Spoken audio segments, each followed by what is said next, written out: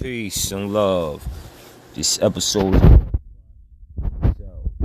priming is putting a protective layer around you before you engage with the general masses or public before you leave your house, because we know it's a very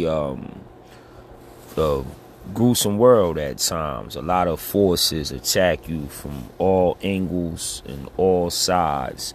So myself, I say positive affirmations to myself and tell myself I love myself, and then I'm gonna have a very pure, productive day, and may nothing interfere with that, and may I be prosperous and kind to those who are unkind to me.